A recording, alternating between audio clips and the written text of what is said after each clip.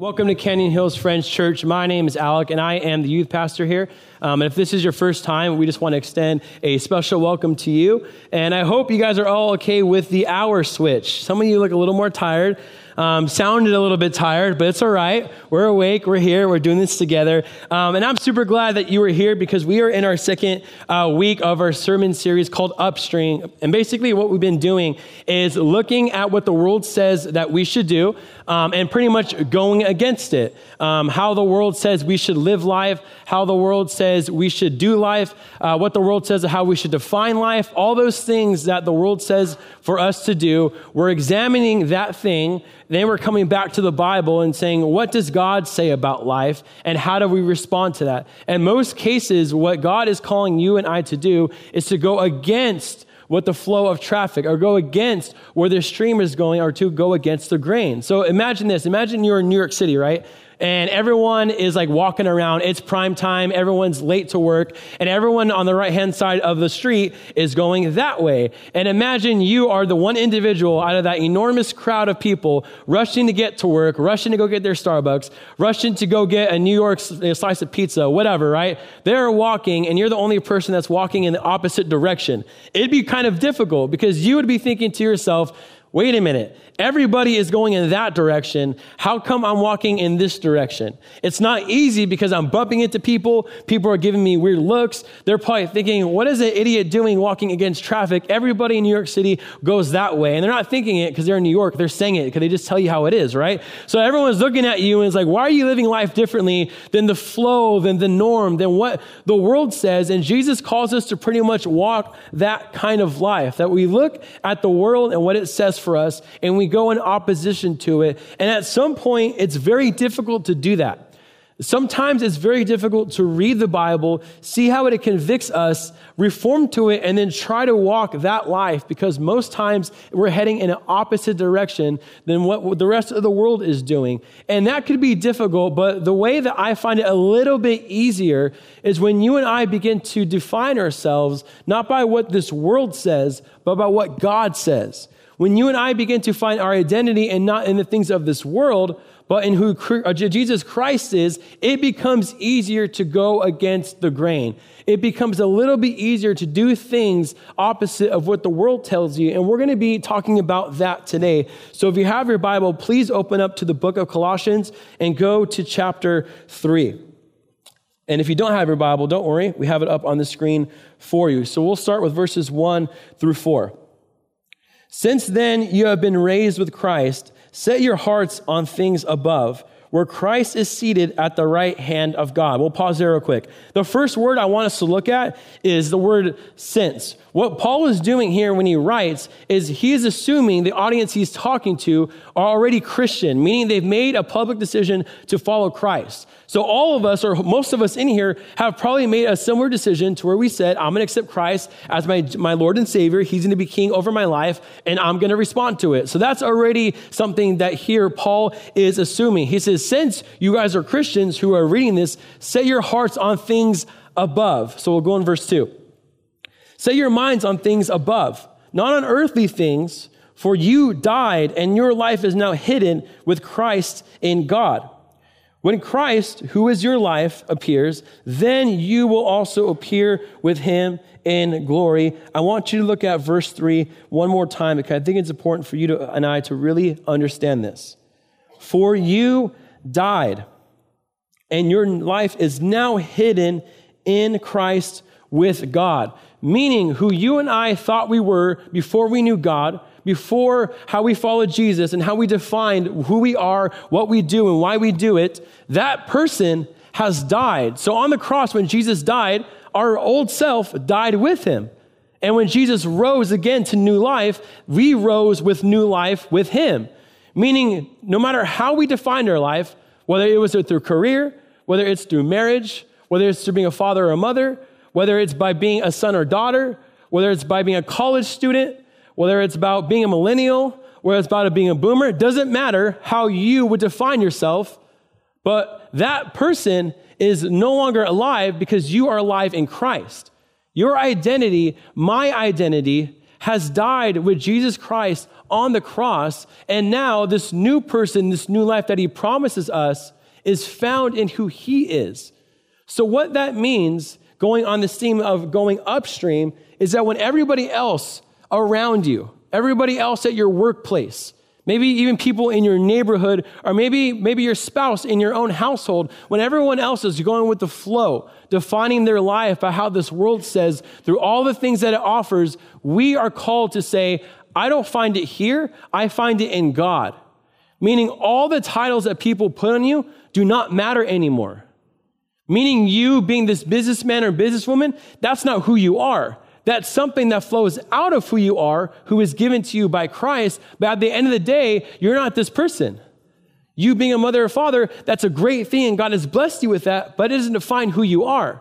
You being a student or you being a son and daughter doesn't define who you are anymore. You are defined by the person and work of Jesus Christ now.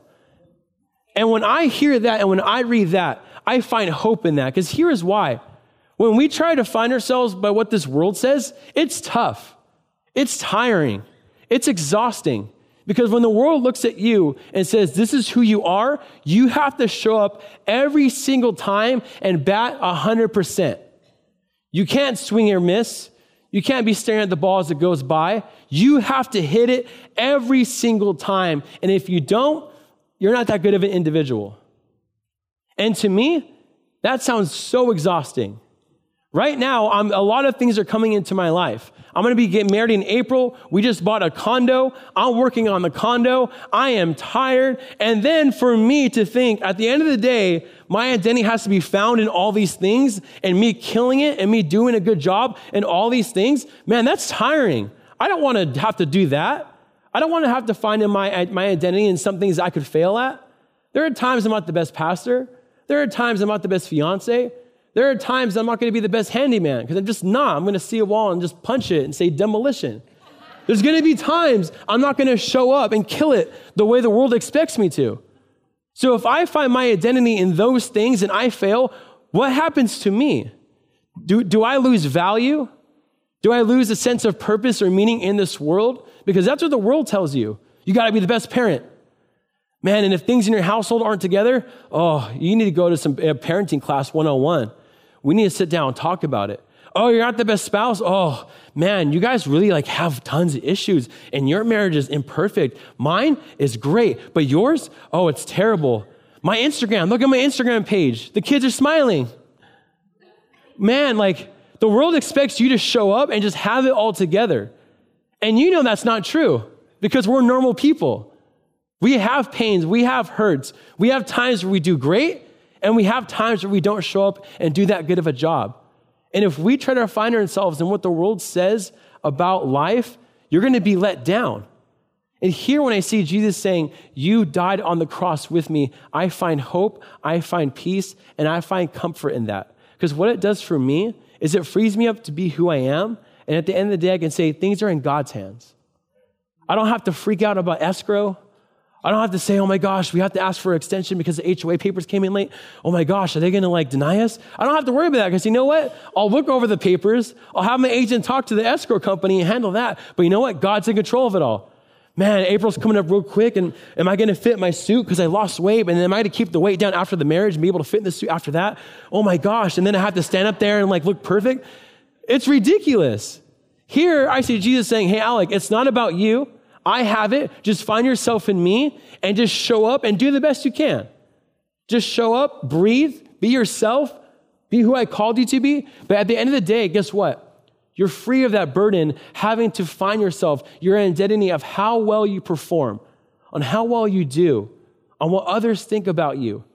It becomes quieter and quieter and quieter, and the voice that becomes louder in your voice is the voice of Jesus Christ that says, you find yourself in me, forget what everyone else and what everybody else thinks about you. It's just about me and you.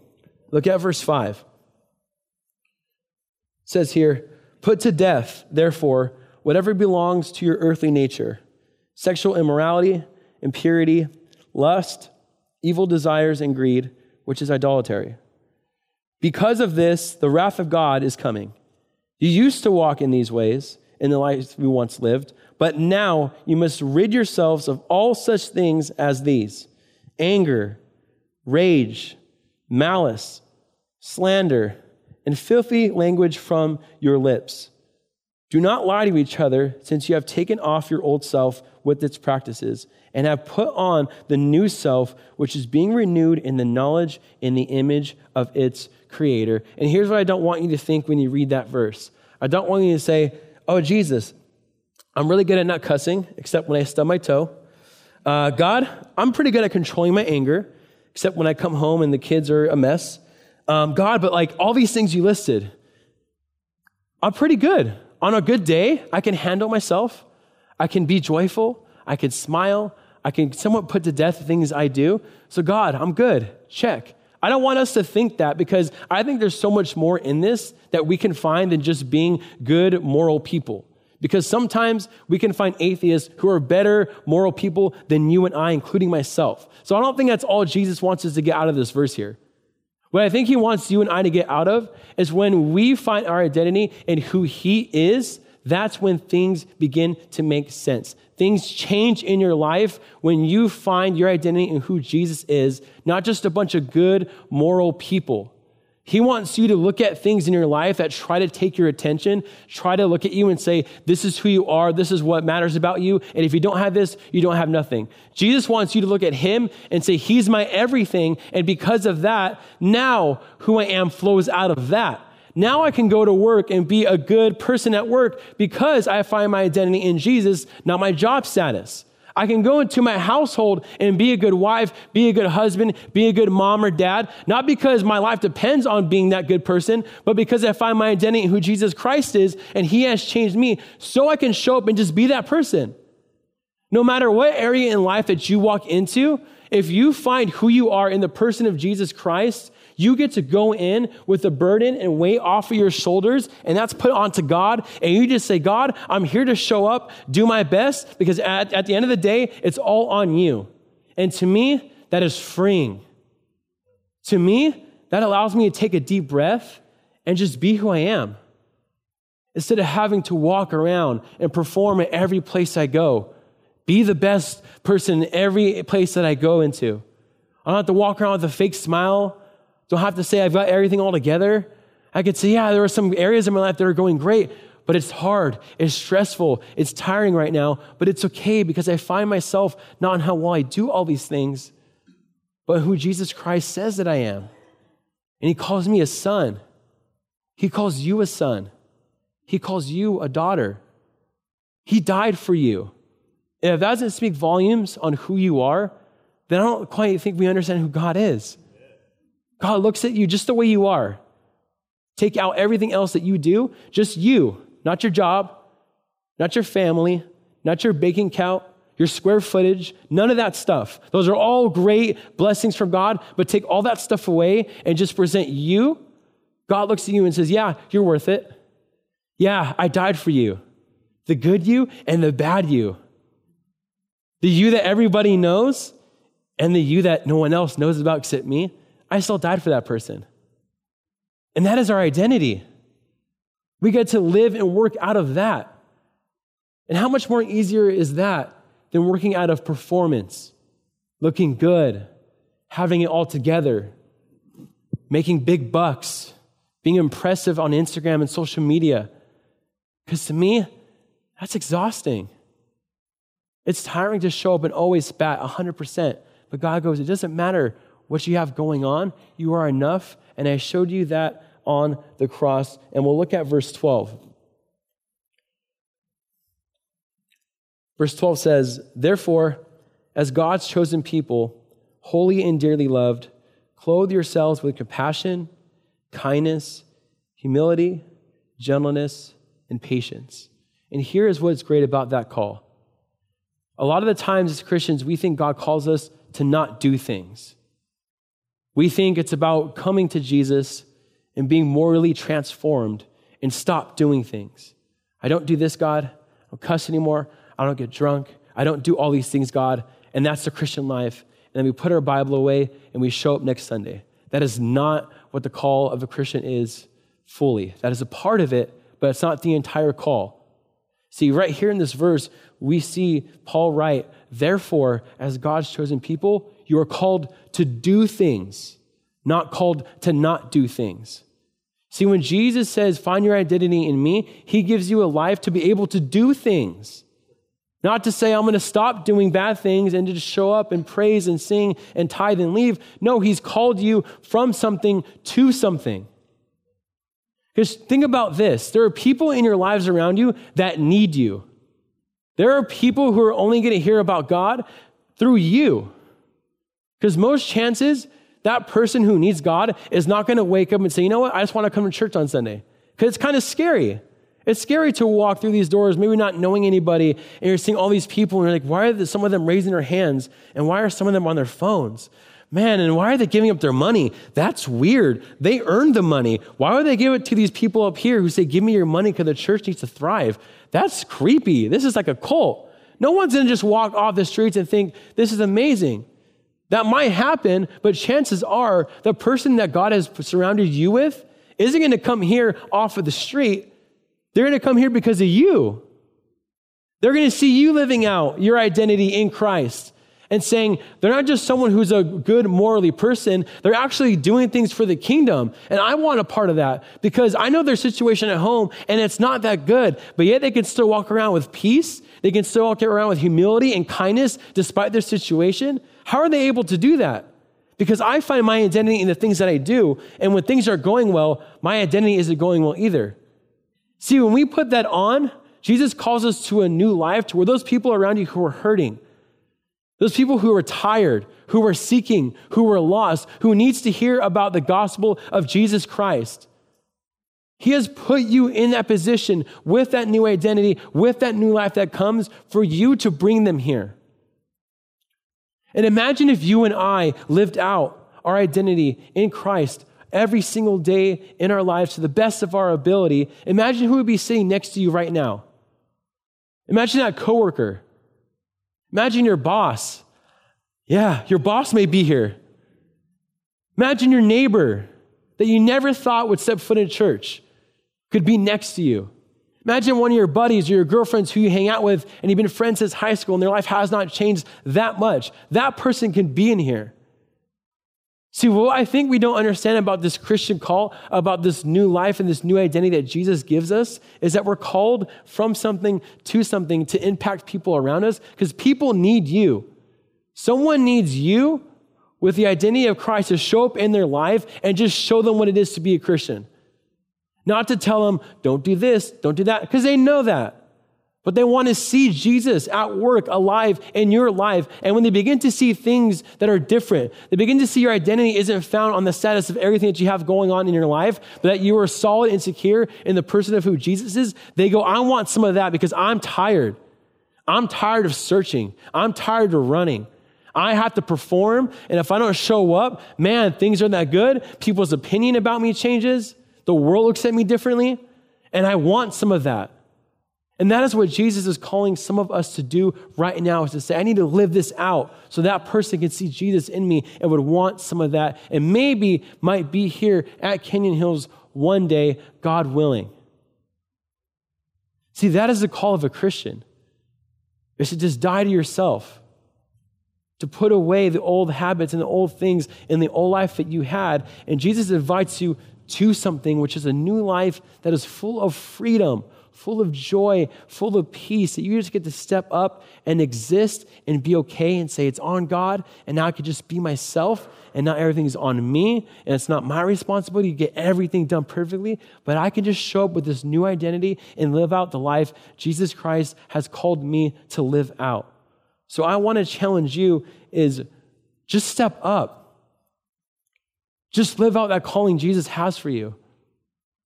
A lot of the times we make life so difficult. And it's not because that things can be that way. It's just sometimes we're not living in the space that God calls us to.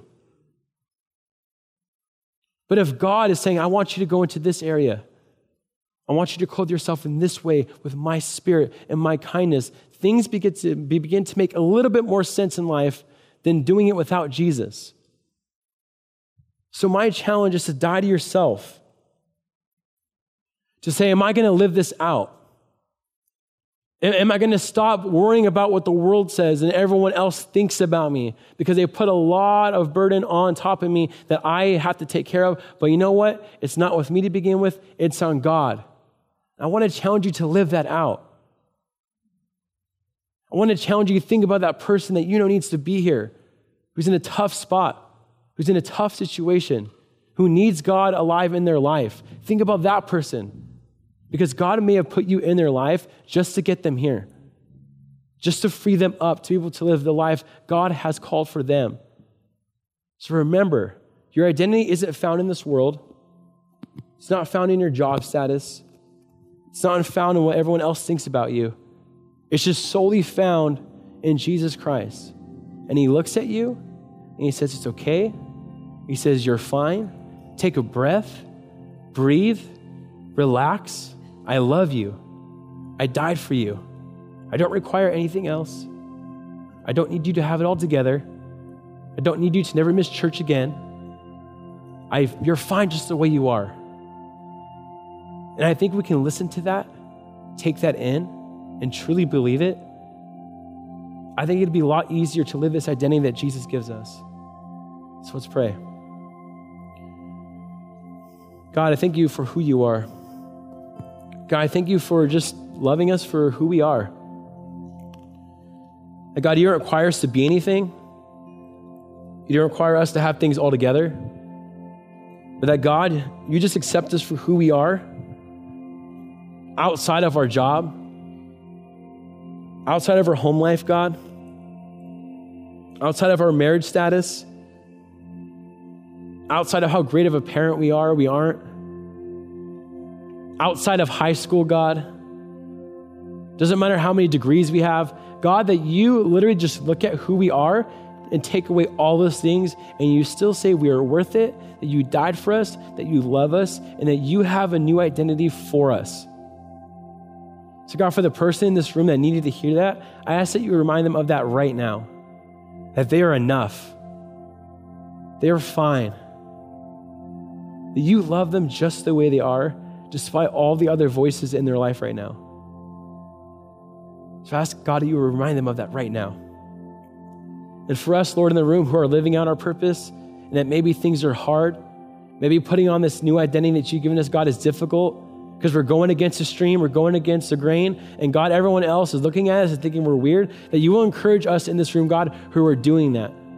And that you remind them, God, that even when we mess up and we don't head in the direction you're calling us to, you still love us, God. So remind us of that grace when we have bad days. Remind us of that peace and that love that's there when we stumble and fall, and that all you do is pick us back up and say, let's keep going. So God, I thank you for dying for us. I thank you for giving us new life, God, and for giving us a new identity that requires nothing of us except to follow you. So God, I thank you for this body of believers. I thank you for what you're doing in this church, God. And I ask that you just keep growing us spiritually, Lord. And you'll remember or help remind us, God, that there are people who need to be here, not to fill seats, but God, because their eternity is going in a different direction than you. So I ask you to allow that to inspire us. You'll allow that to re-energize us, to go out and just live the life that you've called us to, because there are people out there, God, who need us in their lives to show them who you are. So God, we love you. We give this time to you and pray this in your name. Amen.